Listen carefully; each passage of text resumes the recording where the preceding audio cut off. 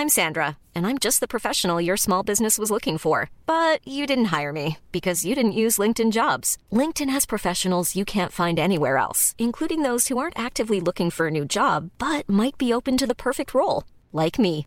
In a given month, over 70% of LinkedIn users don't visit other leading job sites. So if you're not looking on LinkedIn, you'll miss out on great candidates like Sandra. Start hiring professionals like a professional. Post your free job on linkedin.com/people today. It's that time of the year. Your vacation is coming up. You can already hear the beach waves, feel the warm breeze, relax, and think about work. You really, really want it all to work out while you're away. Monday.com gives you and the team that peace of mind. When all work is on one platform and everyone's in sync, things just flow. Wherever you are, tap the banner to go to Monday.com.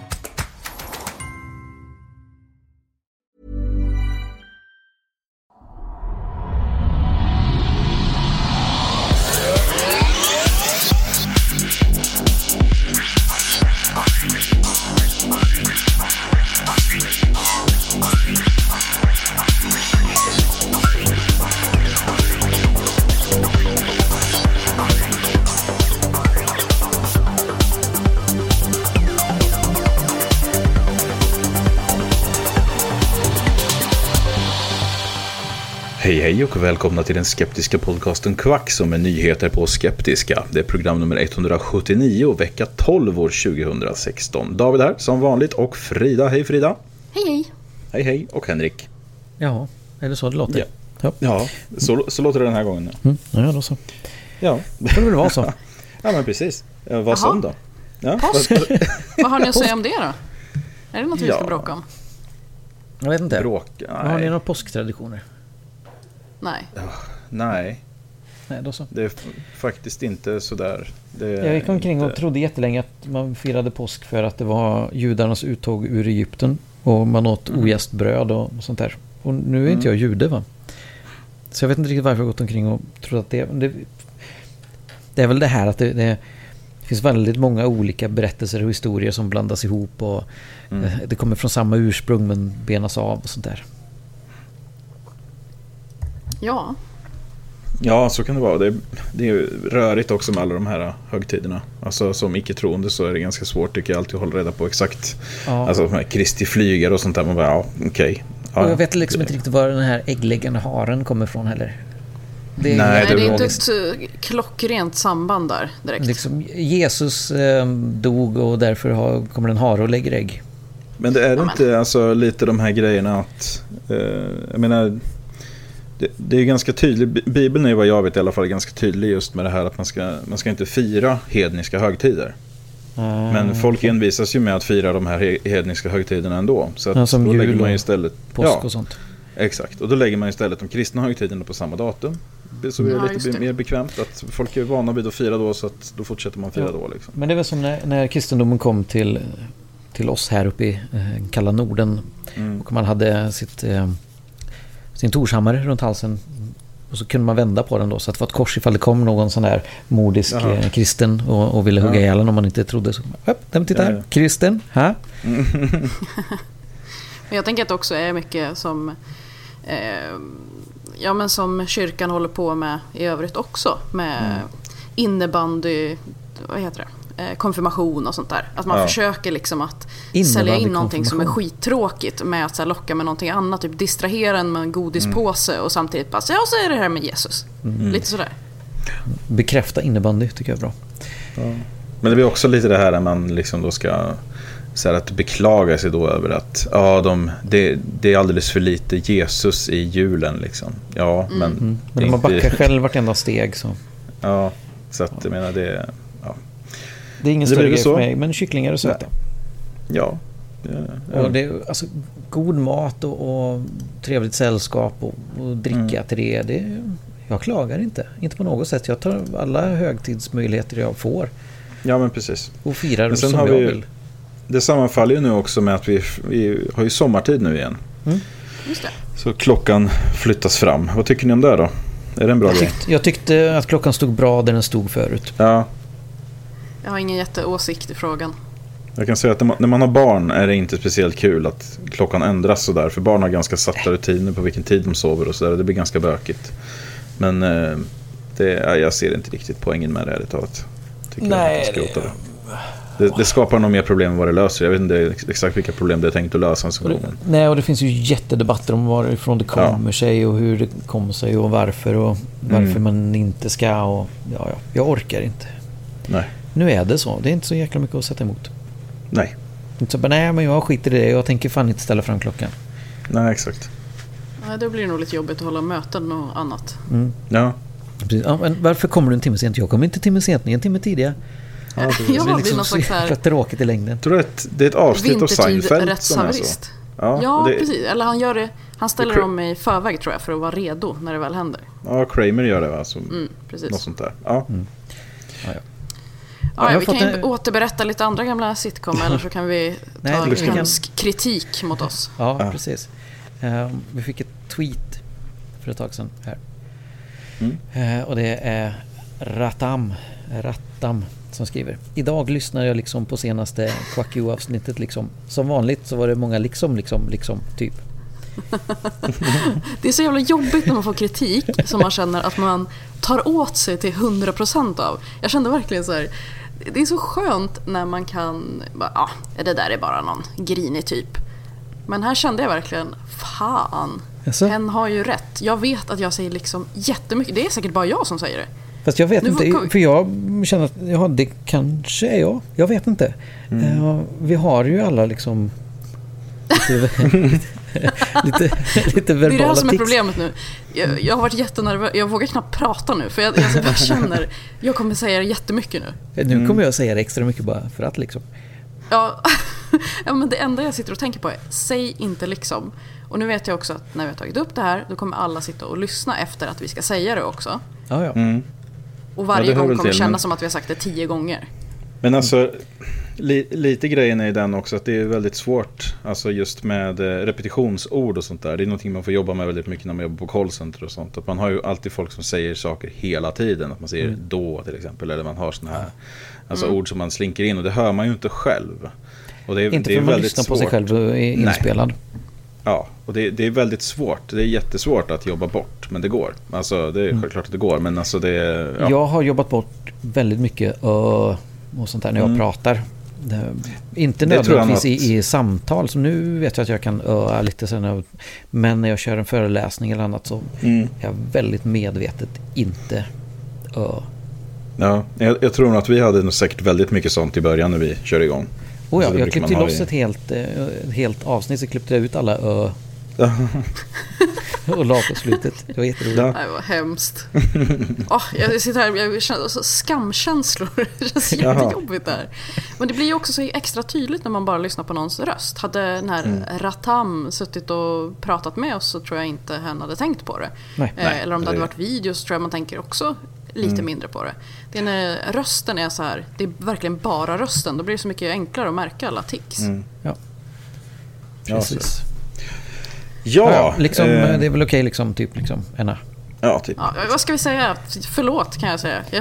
Jag tar till mig. Förlåt, jag ska försöka bättra mig. Jag på sätt och vis bryr jag mig inte så jättemycket. Det kan vara jag som säger liksom, men det får la vara så. Om jag ska tänka på det hela tiden, då kommer jag inte kunna säga, då kommer allt bli väldigt fördröjt. Då kommer jag sitta tyst en stund, så nu ska jag formulera den här meningen. Det kommer inte heller bli så roligt att lyssna på, tror jag. Nej, precis, det blir nog värre. Jag väljer att ta det som lite glimten i ögat och liksom. Ja. Man får ta det som man vill. Jag tar det så också. Okay. Ja. Jag skäms ihjäl, men vi kör vidare. Gör det. Du skäms för oss alla. Ja. Nyhetsronden kör vi igång med nu.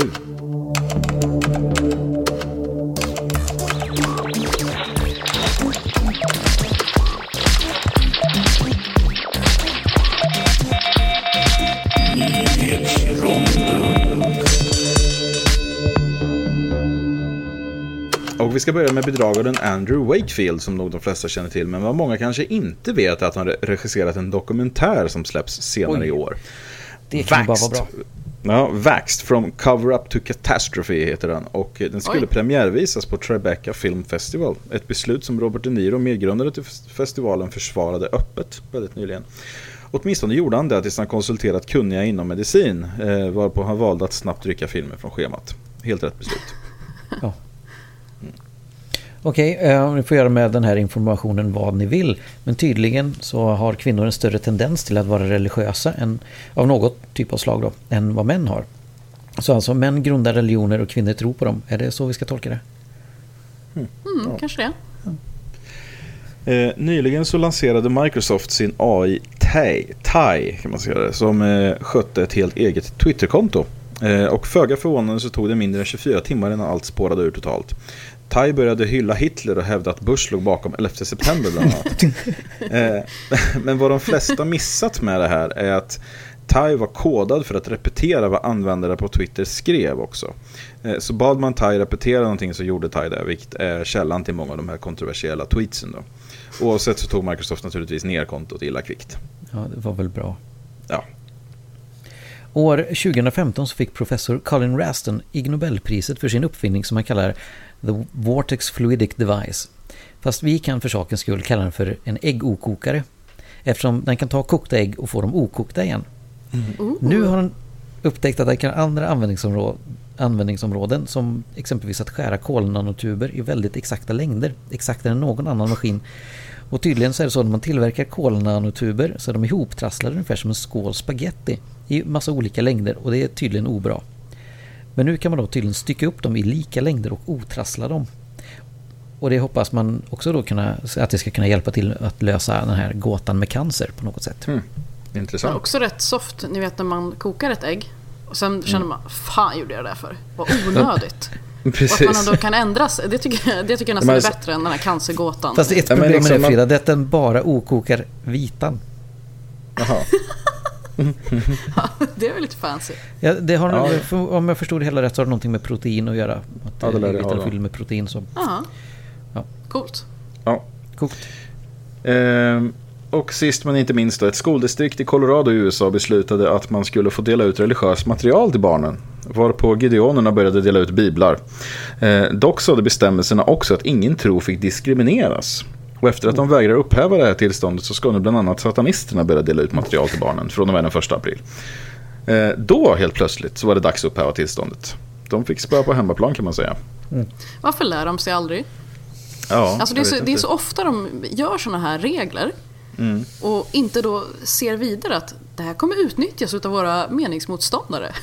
Det är rätt konstigt att inte kunna tänka det. Ja, jag vet inte. Jo, men det är mycket annat konstigt de tänker. Så varför peta på den här enstaka saken? Ja.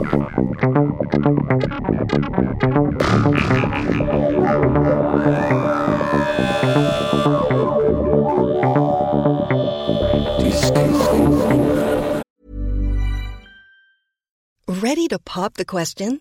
The jewelers at BlueNile.com have got sparkle down to a science with beautiful lab-grown diamonds worthy of your most brilliant moments. Their lab-grown diamonds are independently graded and guaranteed identical to natural diamonds, and they're ready to ship to your door. Go to BlueNile.com and use promo code LISTEN to get $50 off your purchase of $500 or more. That's code LISTEN at BlueNile.com for $50 off. BlueNile.com, code LISTEN. Hey, it's Ryan Reynolds, and I'm here with Keith, co-star of my upcoming film, If, only in theaters May 17th. Do you want to tell people the big news? All right, I'll do it. Sign up now and you'll get unlimited for $15 a month and 6 months of Paramount Plus Essential Plan on us. MintMobile.com/switch. Upfront payment of $45 equivalent to $15 per month. Unlimited over 40 gigabytes per month. Face lower speeds. Videos at 480p. Active Mint customers by 531.24 get 6 months of Paramount Plus Essential Plan. Auto renews after 6 months. Offer ends May 31st, 2024. Separate Paramount Plus registration required. Terms and conditions apply if rated PG.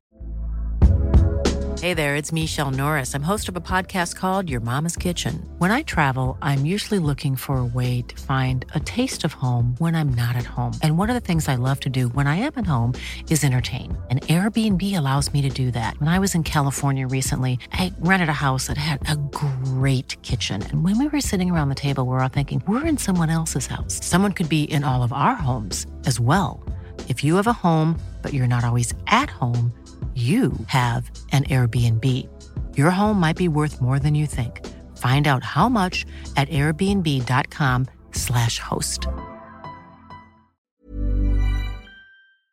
Ja, någon där då. Vi slänger oss in i diskussionsrundan och vi ska börja med en grej som jag hittade här från...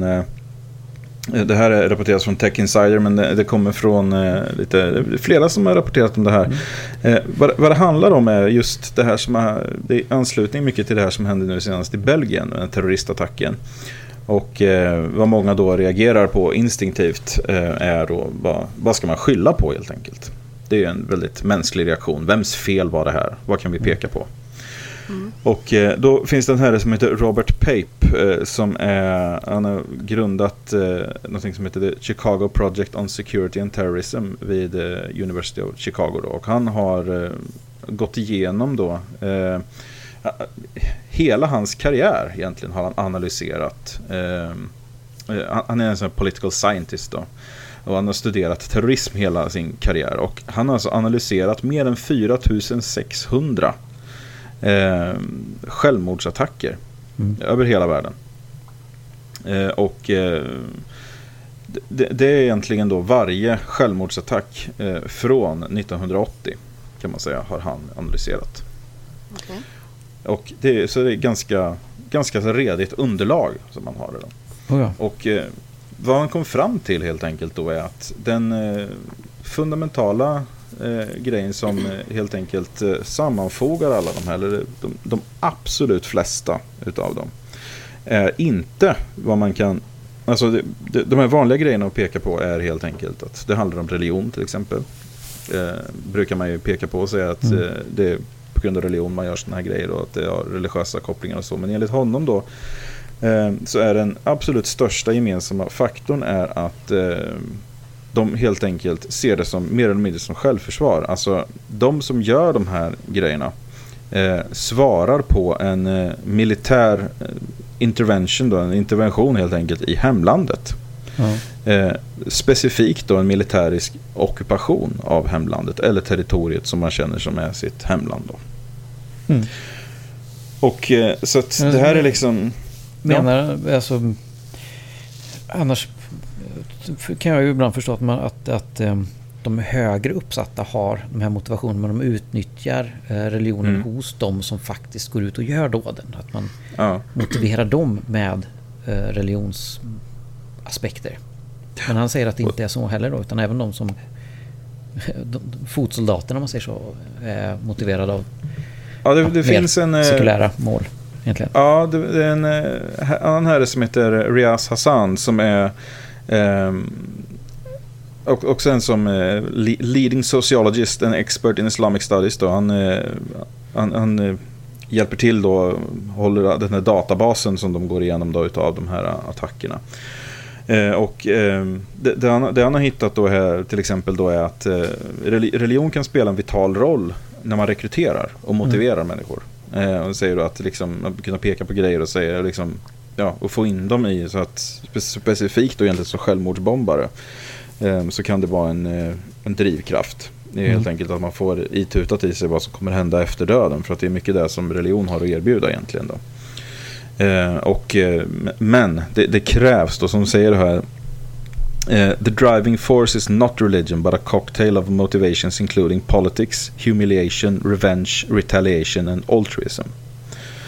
Så att det krävs liksom väldigt många faktorer egentligen. Det räcker inte med att en person blir religiös, som man ofta kan ha, att man ser de här attackerna då mer eller mindre, att folk blir attackerade på spårvagnen, alltså i helt andra länder bara för att de har en hijab på sig till exempel. Och man ser det då liksom som att ni är del i den här religionen, därför är ni stöden i den här typen av attacker. Men det är såklart betydligt mer komplicerat än så. Men jag tyckte ändå att det var intressant just det här med den här gemensamma faktorn då, att man ser det som att alltså, hemlandet är ockuperat av en främmande makt helt enkelt, och att det är där den biten man snarare slår tillbaka mot, precis som IS gör nu egentligen, eftersom de har ju liksom sina regioner som de försvarar helt enkelt, och då ser man liksom det här som ett försvar. Men från början är ju de också en främmande makt som försöker ta över. Alltså jag menar, vad är... Jo, men det är ju alla egentligen. Det är ju, USA är väl ett klockrent exempel på det egentligen, att en främmande makt som liksom mer eller mindre skjuter sig in i ett annat land och tar över, och sen ser man det som sitt eget och så. Det är ju så vi gör. Jo, absolut. Jag bara menar, det här är säkert en korrekt beskrivning av verkligheten, men ger den något tips till hur man kan lösa den här situationen, alltså komma bort från allt det här? Det gör den ju inte riktigt, för att jag menar, det är inte så att vi bara kan, men då slutar alla gå in i varandras länder, för det kommer inte funka, för det finns sådana som Daesh eller IS som vill ta över och döda civila och bara hålla på som de gör. Då behöver man ju hjälp utifrån. Exakt. Alltså, många av de här grupperna har ju kommit till exempelvis när Sovjetunionen gick in i Afghanistan, när USA gick in i Irak. Då skapas ju de här grupperna med de här motivationerna som kan tänka sig att göra de här. Och det är ju just vid de här angreppen. Ja. Och det är många olika faktorer. Som du säger, man kan inte helt det är ingen som kommer lyssna på det så här, men nu slutar vi kriga. För om vi går in i något land och gör någonting, så kommer de att reagera så här, och men så kan vi inte ha det. Alltså, för vi vet ju att det är ju problematiskt, va? Det är ju ingen som går in och säger, men vi bara valsar in och sen kommer ingenting mer hända, utan det finns ju fler faktorer överallt. Ja, för det är inte också bara så att det att princip sköt Ferdinand i Sarajevo som startade första världskriget. Det var ju jättemycket komplicerat som låg bakom och som fick utlopp där, och så är det med allt det här andra också. Vi vet ju om det här. Det är ju en del av beräkningen när vi nu säger jag vi, jag vet inte, jag uttalad pacifist, jag är inte delaktig i de här besluten att göra, men jag räknar med att de som faktiskt på något sätt sätter sig ner och tar beslutet, för det är ju folk som gör det, att attackera ett annat land, har med i beräkningarna att det kommer bli retaliation på något sätt. Precis, och man räknar på vilka sätt. Ja, precis. Men det är ju det att alltså, såna här handlingar sker väl egentligen alltså, på den skala som det sker. Det känns ofta som att det sker liksom, på den maximala skalan vad de mäktar med. Och det är väl det man får hoppas på då, att det liksom inte ökar. För att här ser man det, de ser ju det här som rätt och riktigt. De agerar ju korrekt enligt deras övertygelse. Ja. Och skulle de komma över en atombomb till exempel, så vore det kanske helt rätt och riktigt enligt deras övertygelse att detonera den i New York till exempel. Det finns väl liksom ingen principiell för deras del skillnad i att spränga en flygplats än att spränga en stad i det här läget, eftersom man ser det ju ändå som att man är kombatanter i ett krig, va? Ja, precis. Och det är olika, alltså, vi ser hur de senaste åren som vi upplever som otroligt fyllda av de här terroristdåden som vi har upplevt. Nu 2015 har varit alltså en attack, en död är för många egentligen. Om vi tar bort alla de här länderna som vi alltid får kritik för att vi inte bryr oss om, men om vi tittar på Västeuropa bara då, för att det är det som ligger oss nära. Det är bra så här. Om vi tar bort alla de här länderna som vi får kritik för att vi inte bryr oss om. Vi bara tar bort dem. Vi tar bort dem, men vi räknar inte, men alltså vi har pratat om det här innan, hur nyhetsrapportering och allt fungerar, hur det är geografiskt nära och kulturellt nära som blir intressant i de här rapporterna. Det är därför Belgien och Paris är så mycket större än andra stora attentat som har skett i andra delar av världen. Det finns områden i världen som där här nästan är vardagsmat, men vi bryr oss inte så mycket, men vi känner att vi är under stark attack. Under 2015 så har ungefär 150 personer dött i terrorattacker i Västeuropa. 1988 så var vi uppe i nästan 450. 72 var det 400. Vi pratar om Nordirland, vet du, Irak, Baader-Meinhof, alla de här väst och politisk västdriven ideologi som drev terrorattacker i Västeuropa under lång tid i mycket större utsträckning än vad som sker idag. Man kan inte heller bara bortse från det. Nej. Vi är så jätterädda för det som händer nu, men det är mycket lugnare nu. Om man tittar 2014 det kommer knappt upp på den här kartan jag har. Nej. 2013 knappt någonting heller. Men det finns under en lång period mellan 1970 och 1992 där 100-150 om året som utan problem där, och några pikar över det som uppe mot 400-450. Vi känner som att det är så extremt mycket nu, men det är mycket lugnare än vad det har varit under en lång del av vår historia sedan 70-talet. Ja, det är jag vet inte också varför jag blir liksom så upprörd över det här. Men jag känner att jag nästan blev det på något sätt också. Men det är väl liksom här, antingen glömmer vi lätt, eller så är det att det, när det är islam så blir det något annat. Vi accepterade IRA och de bombningarna i Storbritannien under 70-talen. Vi accepterar Baader-Meinhof och de här för att det var något slags politiskt, ideologiskt motiverat. Det stod för rättvisa eller frihet på något sätt. Men nu så kommer det in religion i det, och inte våran religion, en konstig religion som vi kallar islam. Men och det är så fruktansvärt och det är så otäckt, och det är de hugger huvudet av människor till höger och vänster. Men jag misstänker att det handlar också om, till viss mån, att man upplever ändå, alltså isolerar man en grupp människor och kan peka på att den här gruppen människor beter sig så här, då också kan man också odla bilden av att här kan vi göra någonting. Om vi fokuserar på dem och liksom löser problemet med som de utgör, så är problemet löst. Tittar man på Breivik till exempel, då kan man inte peka på och säga att okej, vi har en kristen vit terrorist. Ja, vi kan ju inte misstänkliggöra alla kristna, för då kan vi, alltså där kan man inte liksom, men precis, men man kan inte peka på någonting som vi i samhället på något sätt kan göra, eftersom han motsvarar någon sorts majoritet, alltså i såna här snabba, i såna här drag, alltså såna här saker som man ska göra en snabb bedömning. Ja, men en snabb bedömning på Breivik, så som om han är helt okänd för en, så uppfattar man honom som ett icke-hot. För han ser rekorderlig ut, han ser ordentlig ut, han är propert klädd, han beter sig liksom, men han är en galen psykopatisk mördare. Alltså han kanske inte är klinisk psykopat, men han är en galen mördare i alla fall. Och då blir det liksom att hur pekar man på att han är ett problem? Ja, då kan man ju säga att extremism, hans lilla nisch av extremism är ett problem, och då kan alla säga att vilken tur, det har vi ju inte hos oss. Men säger man då att här har vi islamister, oj, vi har ju islam finns ju överallt. Nu står de ju till och med och sjunger alltså de muslimer står och sjunger i Melodifestivalen. Hur ska det gå liksom? Så att mycket ändå det här att vi behöver kunna sälja oss själva och varandra en idé. Men jag är väldigt fascinerad av den här vi och dem grejen, för den går att dela ner så sådana små fraktioner. Och det stora nu så är det vi och dem, det är västvärlden mot ISIS eller mot islam nästan. Men man kan också dela ner det på vi i Trollhättan mot dem i Vänersborg. Ja, men precis. Man måste på något sätt dela in det liksom, det är vi mot dem.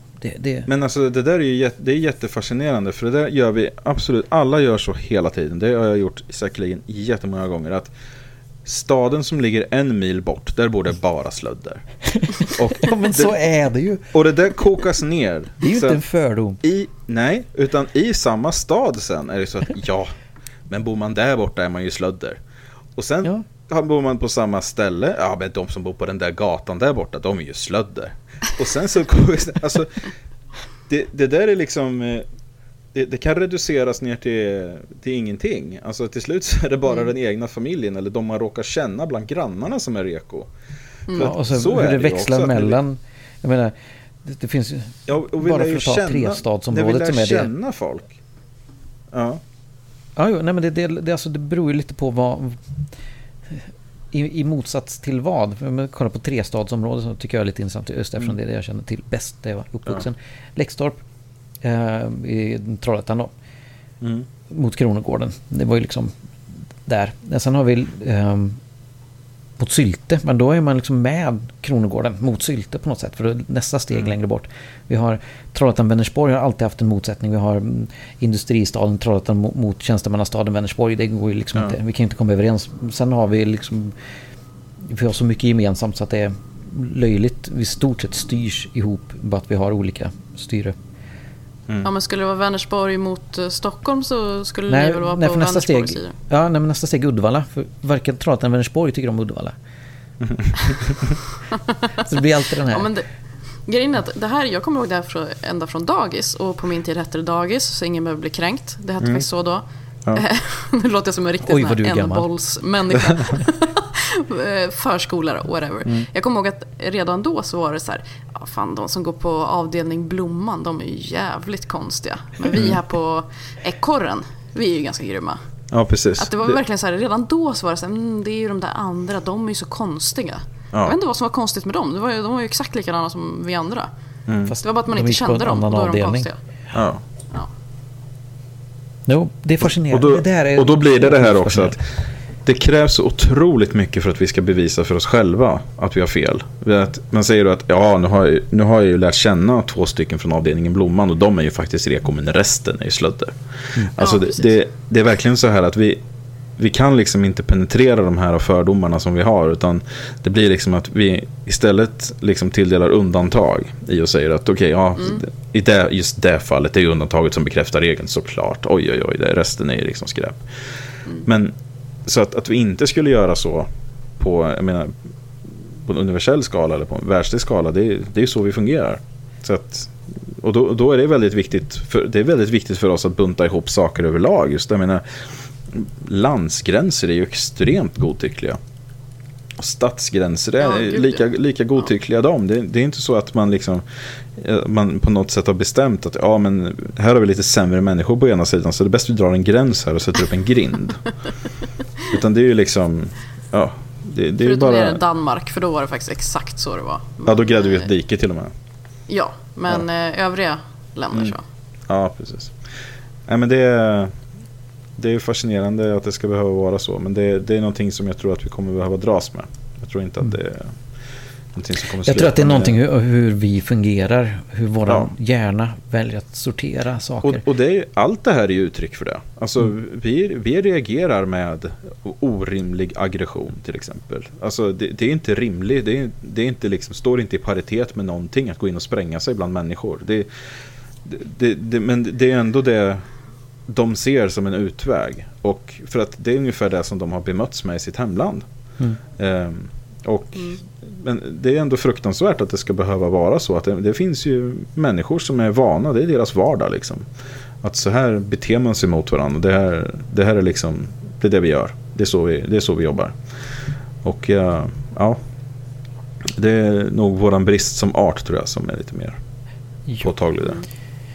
Så kan man se det. Apropå det här som vi sa förra veckan med att vara primitiva. Allt det här är väl egentligen utmärkt exempel på hur primitiva vi är i grund och botten. Ja, absolut.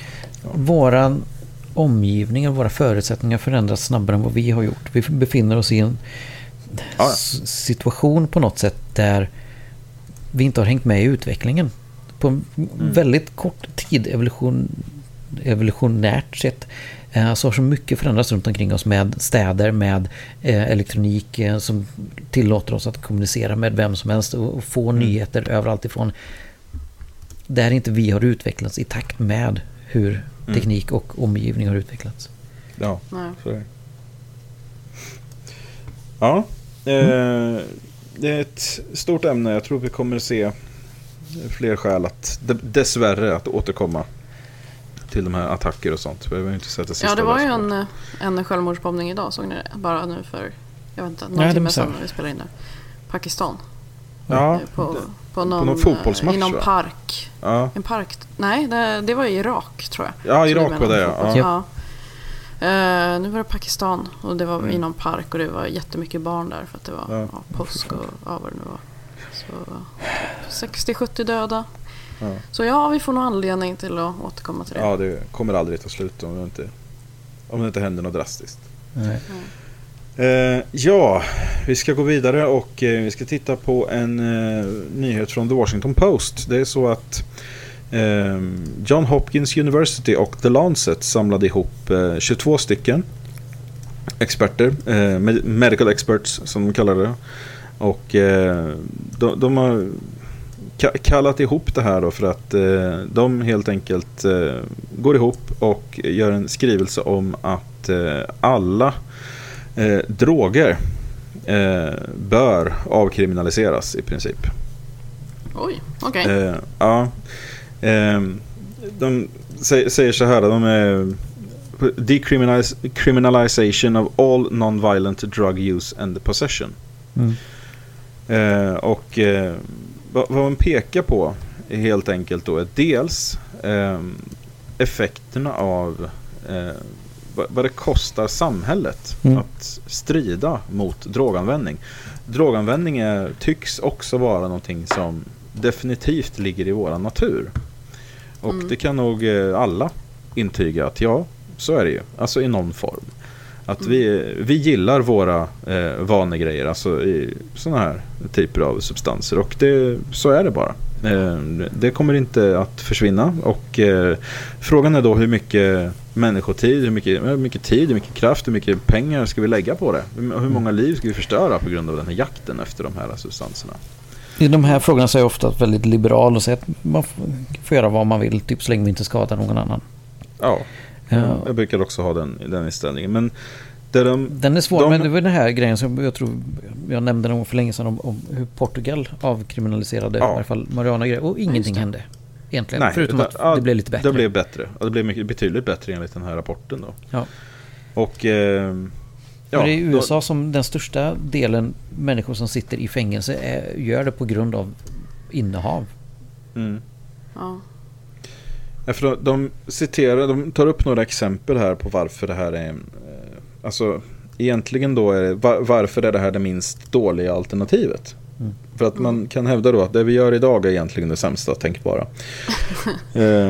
Och det är alltså så här att ett exempel här då, att sedan Mexikos regering bestämde då 2006 att man skulle ha en militarized response till droghandeln. Alltså att det är en militärfråga egentligen då. Och då är det alltså så att dödsfallen sedan dess och morden och så har varit så många i Mexiko att man har alltså behövt revidera den förväntade livslängden neråt i landet. Och de pekar då också på att de har en överdriven användning av fängsling då. Man fängslar helt enkelt människor som sysslar med droganvändning och så i USA. Det här har då ökat. De pekar då på det här som en av de absolut största faktorerna till ökandet av HIV och hepatit C bland droganvändare. Och även då att det här påverkar ju, det här slår ju väldigt mycket bland svarta till exempel i USA då, bland afroamerikaner som slås extra hårt utav den här rättsapparaten i USA då. Och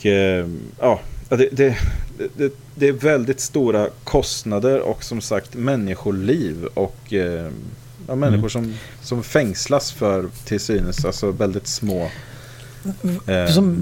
man skadar inte någon annan. Alltså, det är ju den handlingen i sådana fall som ska vara olaglig. Om man gör någonting som skadar någon annan så är det den handlingen. Annars är vi på något sätt som i den här Tom Cruise-filmen med pre-crime. Alltså, ta någon innan de begår ett riktigt brott. Alltså, vi tar dem som missbrukar droger för att de kan under inverkan av droger skada någon. Om man pratar om tyngre drogerna så pratar vi om marijuana så händer väl det knappt överhuvudtaget.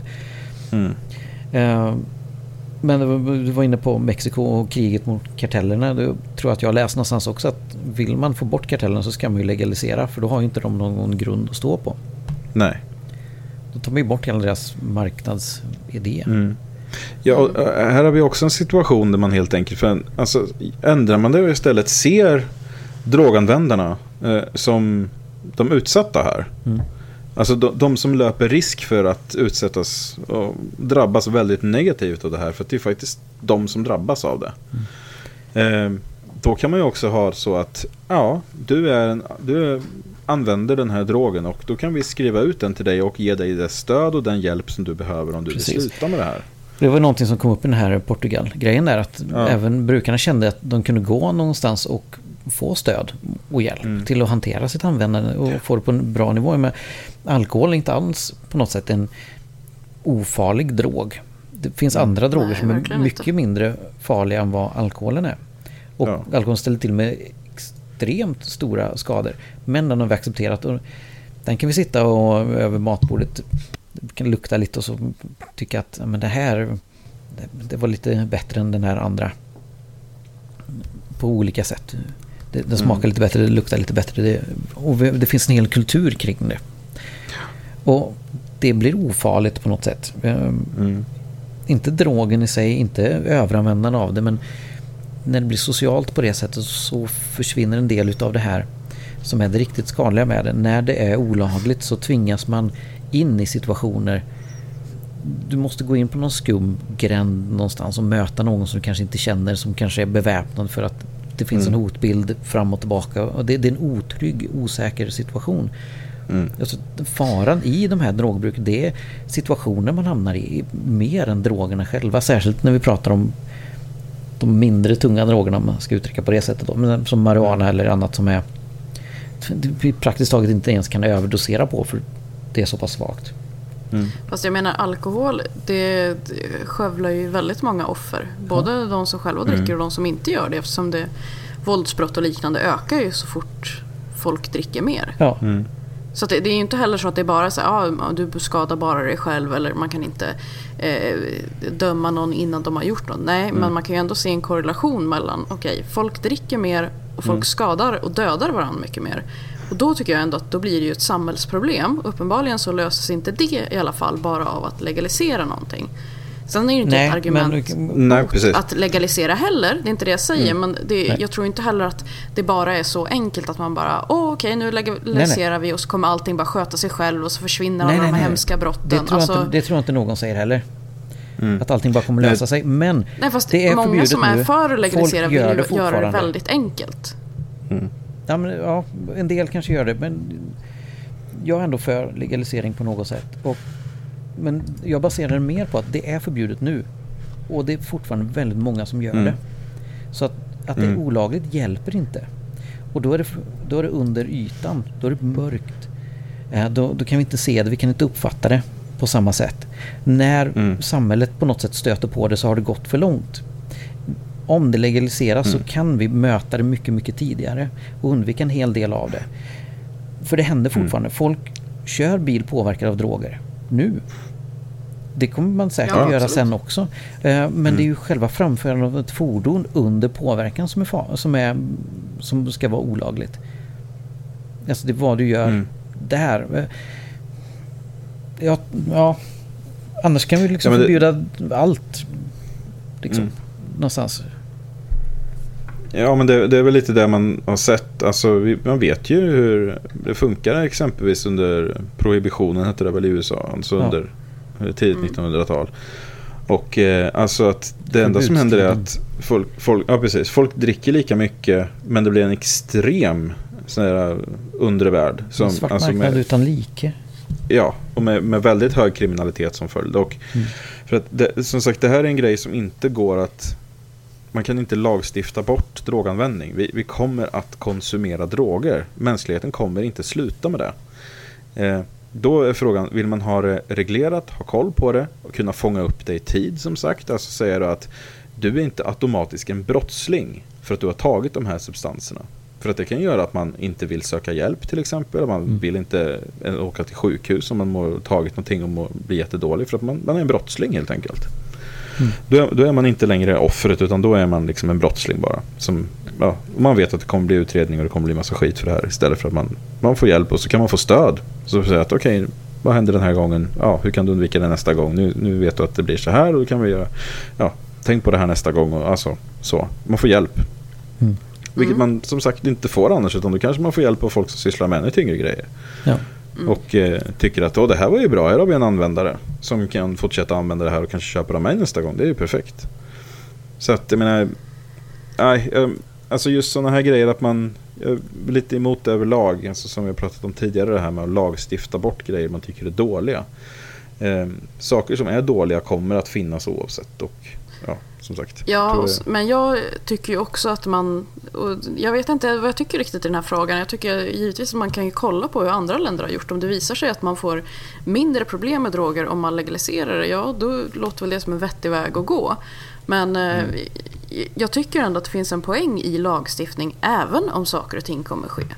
För att jag tycker att vi har ett ansvar som samhälle att säga hur vill vi att ett idealt samhälle ska vara. Jo, vi vill att det ska vara så här. Okej, då kan vi inte tillåta de här sakerna. Det tycker inte jag är något fel. Sen tycker jag att det ska finnas ett syfte med de här lagarna och det ska finnas en vilja att upprätthålla dem och det ska finnas en poäng för medborgarna. Absolut, men jag tror verkligen inte på att bara släppa allting helt fritt. Jag tror inte det kommer att skapa ett bra samhälle. Nej, men alkohol är inte heller helt fritt som det är idag.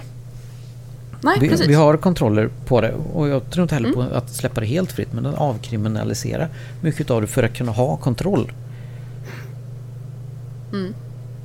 Ja, och inte göra användaren till en brottsling. Ja, nej, det är väl liksom att se att användaren är liksom den utsatta här. Ja, nej, men det kan jag hålla med om, absolut. Och det är det som är problemet. Alltså tittar man på, det finns statistik här som är ganska färsk. Och då har man då drug-induced deaths of people aged 15 to 24 per million population. Och då kan man titta då på Sverige. Man tittar på den här grafen som finns då. Man jämför då med Portugal till exempel då, som har legaliserat alla droger då. De är ett väldigt bra land att jämföra med. Sverige ligger då på runt, om jag läser den här rätt, på runt 70 ungefär. 70 dödsfall.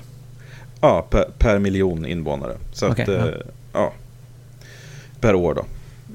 Och Portugal ligger på, ja, vad kan det vara? 4? 5? Någonstans där. Och så att, ja, det här är alltså en annan artikel i Washington Post som helt enkelt konstaterar att det är i princip ingen som dör av de här överdoserna i Portugal längre, för att man kan få hjälp. Och tidigare var ju det här ett väldigt stort problem, men deras droganvändningen i Portugal har gått ner sedan de legaliserade det här 2001.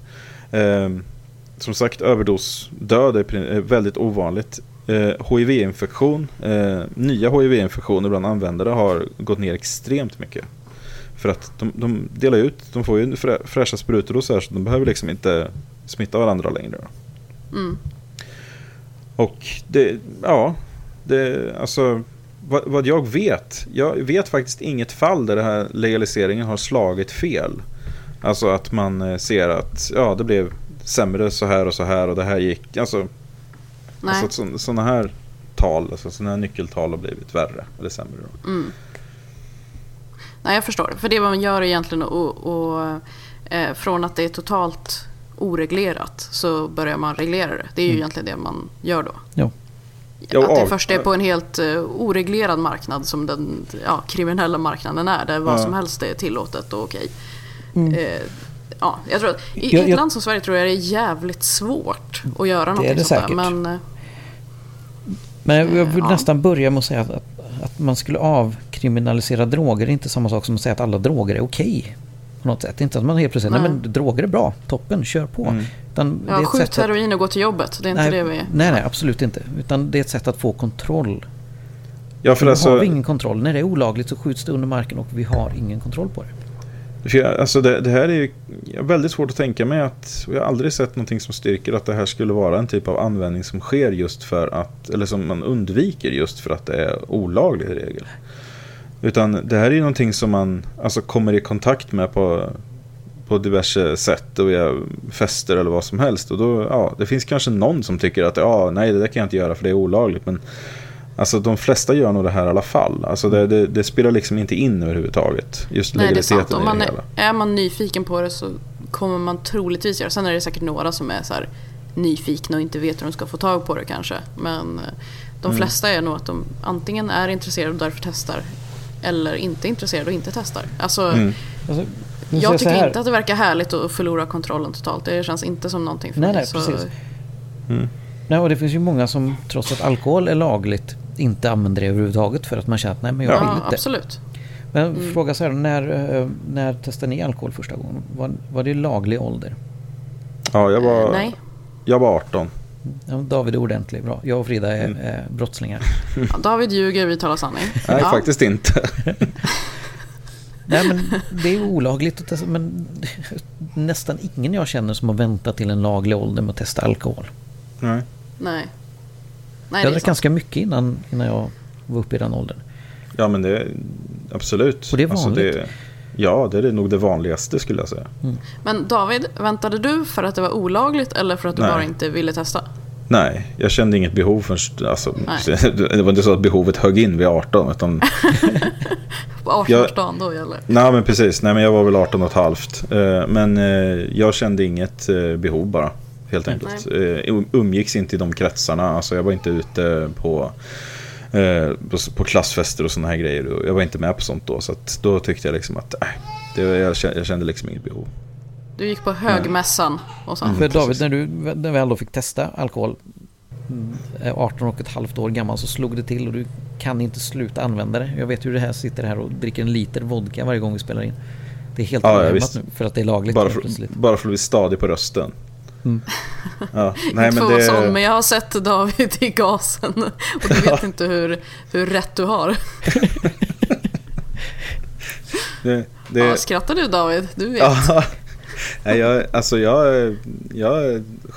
skäms inte för det. Nej, det är ett av problemen, kan jag säga. Ja, precis. Nej, men men det är klart. Alltså, jag har ingen så, jag hade inte heller det innan, alltså någon sån här nedsättande syn på alkohol så.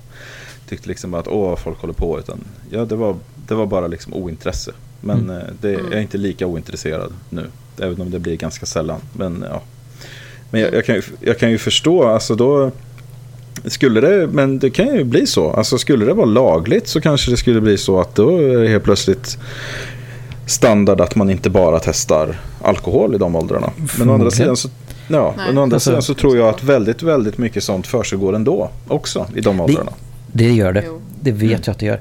Ja, och då, men också bortsett från, alltså jag tror fortfarande på, alltså inte förbjuda men undervisa, alltså förklara farorna med det. Som vi gör med alkoholen också. Det finns mängder med propaganda för att man inte ska använda det. Och om det hamnar under Systembolagets tak eller något annat tak som är reglerat på det sättet, som också har ett mandat att gå ut och säga att använd det på ett bra sätt. Använd under ansvar. Alltså, det här är farligt. Det är ett ansvar. I princip så skulle man väl kunna skriva ut det på recept. Ja. Alltså rent krasst. Alltså varför skulle man inte kunna få ut de här grejerna på sitt lokala apotek? Då vet man ändå att de är tillverkade av ett seriöst företag. Fast då går vi någon slags halvväg till möte. Det finns en del stater i USA som har gjort det. Men det blir sådär fjantigt. För då dyker upp läkare som du kan egentligen gå hit och säga bara, ja men jag har ont i huvudet, och så får man liksom ett recept på det. Och det blir liksom poänglöst på något sätt. Man får nog ha snarare ett slags systembolag för det. Ja, okej. Ja, för är det på recept så är det fortfarande liksom att du måste gå dit och registrera dig som brukare på något sätt. Och då blir det lite skamligt. Jag tycker att det vore väldigt intressant att höra vad våra lyssnare tycker om det här. Det tror jag vi kommer få höra. Ja, men gå jättegärna in och kommentera på quackio.se. Speciellt tycker jag ifall ni är totalt emot någon typ av legalisering av droger. För jag skulle tycka det var väldigt intressant att höra vad de argumenten är. Ja, absolut. Jag vill jättegärna höra bättre argument än vi har hört tidigare, som vilket är droger är farliga. Ja, exakt. Och det argumenterar inte jag emot. Nej. Så korkade lyssnare har vi inte. De kommer med mycket bättre argument. Men jag har mött de argumenten också. Ja. Nej, för det är att, jag menar, det är inte så att vi sitter och säger att alla borde knarka, utan nej. Jag knarkar inte. Hallå. Det hoppas jag inte sa. Jag vill verkligen inte att folk ska gå omkring och tro att alla som är för legalisering är användare eller vill vara användare. Absolut inte. Jag vill inte. Nej. Det är det som jag argumenterar för. Det är som när folk säger till mig att jag liksom, bara för att jag är för aborter, eller det blir liksom det att man är för aborter, bara för att man liksom tycker att kvinnan ska ha rätt till sin kropp då, att göra en abort om de vill. Så blir det liksom det att du är för aborter, så att nej, jag tycker inte att det ska bli fler aborter. Det är ingen, det är inte så att jag liksom hetsar folk till att säga, ska du inte ta bort barnet då? Bara, ja, nu när du säger det så. Men det är liksom så här, det räcker faktiskt att man principiellt är emot ett förbud liksom. Man behöver inte du har ju faktiskt ett flertal barn själv, så att ifall du är liksom för aborter på det sättet, så har du gjort ett ganska dåligt jobb på hemmaplan, får man ju lov att säga. Ja, precis. Och det är sant. Och det är ju då inte, som sagt. Nej. Ja, nog om det. Vi ska gå vidare och vi har en Quack You den här veckan.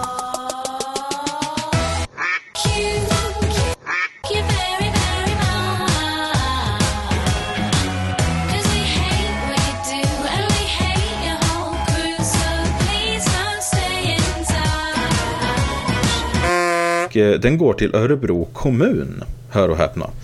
Är det för att de är den här grannkommunen som du bara sa? Exakt. Slöddret, ja. I Örebro kommun.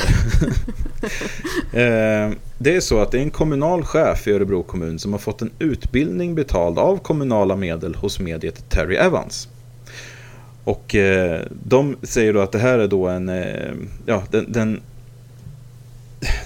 den heter Intuition och personlig utveckling med bergsmeditation som grund. Och ja, men då. Och hur många högskolepoäng var den nu igen? Ja, precis. De bedyrar ju här då att det här handlar ju inte om något medialt trams, utan de säger inte trams, men Terry Evans själv säger då att det här har inte någonting med medialitet och så att göra, med döda eller så, eller paranormala fenomen, utan det handlar om de liknade vid en kurs i mindfulness, och att det handlar om att bli stärkt i sitt ledarskap. Förmodligen då en utbildning som hålls av någon som inte är kvalificerad i att lära ut sånt, men vad ska man säga? När det här har kommit upp på tapeten nu vid Närkes Allehanda, så säger de i alla fall då att de kommer förmodligen inte betala för fler av sådana här kurser, och säger skolchefen Margareta Borg då. Och det är ju bra. Men jag tycker inte att Örebro kommun eller statliga medel ska gå till kurser i bergsmeditation, får jag väl säga. Och för det säger vi ett stort fint Quack You till Örebro kommun. Ja, det säger jag verkligen. Och jag vill bara säga, hon säger här i den här artikeln då, chefer är utsatta av tuffa jobb. Om hon behöver det här för att fungera som chef, då var det en relevant utbildning och värt pengarna. Så kan man väl inte säga. Nej. Tänk om Kim Jong-Un, han är ju också en stark ledare. Ska han också hålla någon typ av kurs då? Ja, men så länge han hjälper chefer att bli starkare i sig själva, då är det chill. Då kan vi ge pengarna till vem fan som helst. Jag kan säga att om den här chefen behövde just den här kursen för att fungera som chef, så ska inte den personen vara chef. Nej, jag håller med David. Då ska man hitta något annat jobb. Och vi har en 1000 kvack den här veckan också.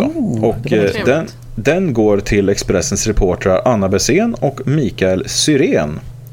De har stått på sig, och nu är det så här att vad som har hänt är att Marknadsdomstolen sätter stopp för Vita Labs marknadsföring, alltså för Vita Pro. De har gått... Fan vad bra. Ja, för de har alltså granskat och gått igenom då att Livsmedelsverket har fått in åtskilliga rapporter om att Vita Pro kan ge biverkningar. Och plus då att det finns inte ett enda vetenskapligt bevis för att Vita Pro ger någon av de effekter som de påstår i reklamen. Och nu har de gått på deras linje här och faktiskt använt deras rapport här hyligen då från Anna Bessén och Mikael Syrén i sin anmälan här, och nu har det gått igenom i Marknadsdomstolen, och de har förbjudit dem från att göra en lång rad olika påståenden, alla de här vanliga struntpåståendena som de kommer med i sin reklam då. Ja, det funkar för mig bland annat. Exakt. Allt det radiga jävla skräpet som de kommer med. Så definitivt ett stort och välförtjänt 1000 kvack till Anna Bessén och Mikael Syrén på Expressen för att de har granskat det här och för att det äntligen gick igenom, så vi slipper det här skräpet i svensk tv. Gud vad bra. Ja, har vi någon insändare kanske? Ja, vi har väl det. Det lät som en bra insändare. Ja, vi får väl se. Kranvatten är rena rama kommunismen. Den fria företagsamheten är under ständig press i Sverige. Ett exempel som byråkraterna på Konkurrensverket knappast gjort något åt är fenomenet kranvatten. För många företag som säljer flaskvatten är det direkt förödande att det hemma hos folk finns vatten i kranar, nästan gratis. Det är inte småpotatis det handlar om, utan miljarder kronor som undanhålls aktieägarna. Dessutom är det moraliskt tveksamt om en sådan osund konkurrens i ett marknadsekonomiskt samhälle. Jag skulle vilja kalla kranvattnet direkt kommunistiskt, helt enkelt den farliga marxistiska principen åt var och en efter behov. Men problemet finns inte bara där. Tusentals skattefinansierade lekparker slår hårt mot företag som bygger egna lekland, och det är ett under att bokbranschen fortfarande håller under trycket från de planekonomiska biblioteken. Vad är nästa steg? Fri entré på museer så att medborgare får ta del av kulturarvet gratis. Slopade avgifter på kollektivtrafiken så att alla får åka med. Allas rätt till bostad. Det börjar bli dags att välja antingen ett hemskt allt åt alla samhälle eller ett samhälle där de demokratiska principerna som privata vinster går först. Om vi väljer det senare så vore det hyckleri att inte dra åt vattenkranarna för gott. Så alltså en oroad liberal. Så nu man kan säga att det var något sarkastiskt. Lite sarkastiskt, va? Ja. Något. Det känns inte som att det är en oroad liberal som har skrivit det här. Nej, ja, jag vet inte vad jag ska säga om det här. Nej. Säg vad du vill istället. Ja, precis. Men man får verkligen gräva djupt för att komma till den här liknelsen, tycker jag. Ja. Men han har gjort det. Grattis, han eller hon, hen. Han har gjort det. Ja. Han eller hon, hen. Bra där. Hen används ju för att liksom försöka undvika sådana situationer. Man kan ju säga också så. Han eller hon, hen. Han, hon, hen. Eller hen. Ja, och med dessa kloka ord från en oroad liberal då, så får vi säga hej då från David. Liksom hej då från Frida. Hej då liksom från Henrik. Hej då. Liksom. Hej då. Liksom hej då. Hej då.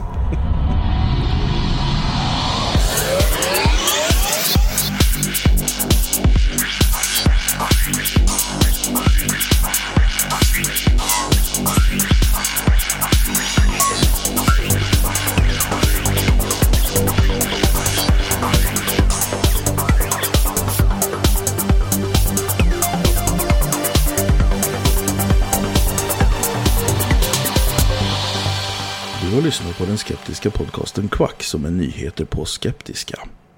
Du finner oss på vår hemsida www.quacku.se eller på Twitter under kontot quacku. I den permanenta panelen sitter David som bloggar på imsoevil.com och heter Davbio på Twitter. Frida som har en stående krönika i tidningen Sans och heter Charmkvark på Twitter. Och Henrik som twittrar friskt under namnet Dr. Ohm. Våra jinglar är gjorda av Christer Hessling. Tack för att du har lyssnat.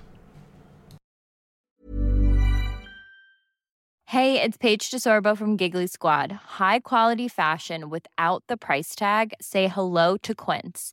I'm snagging high-end essentials like cozy cashmere sweaters, sleek leather jackets, fine jewelry, and so much more. With Quince being 50 to 80% less than similar brands. And they partner with factories that prioritize safe, ethical, and responsible manufacturing. I love that. Luxury quality within reach. Go to quince.com/style to get free shipping and 365-day returns on your next order. Quince.com/style. When you make decisions for your company, you look for the no-brainers. And if you have a lot of mailing to do, Stamps.com is the ultimate no-brainer. It streamlines your processes to make your business more efficient, which makes you less busy. Mail checks, invoices, legal documents, and everything you need to keep your business running with Stamps.com.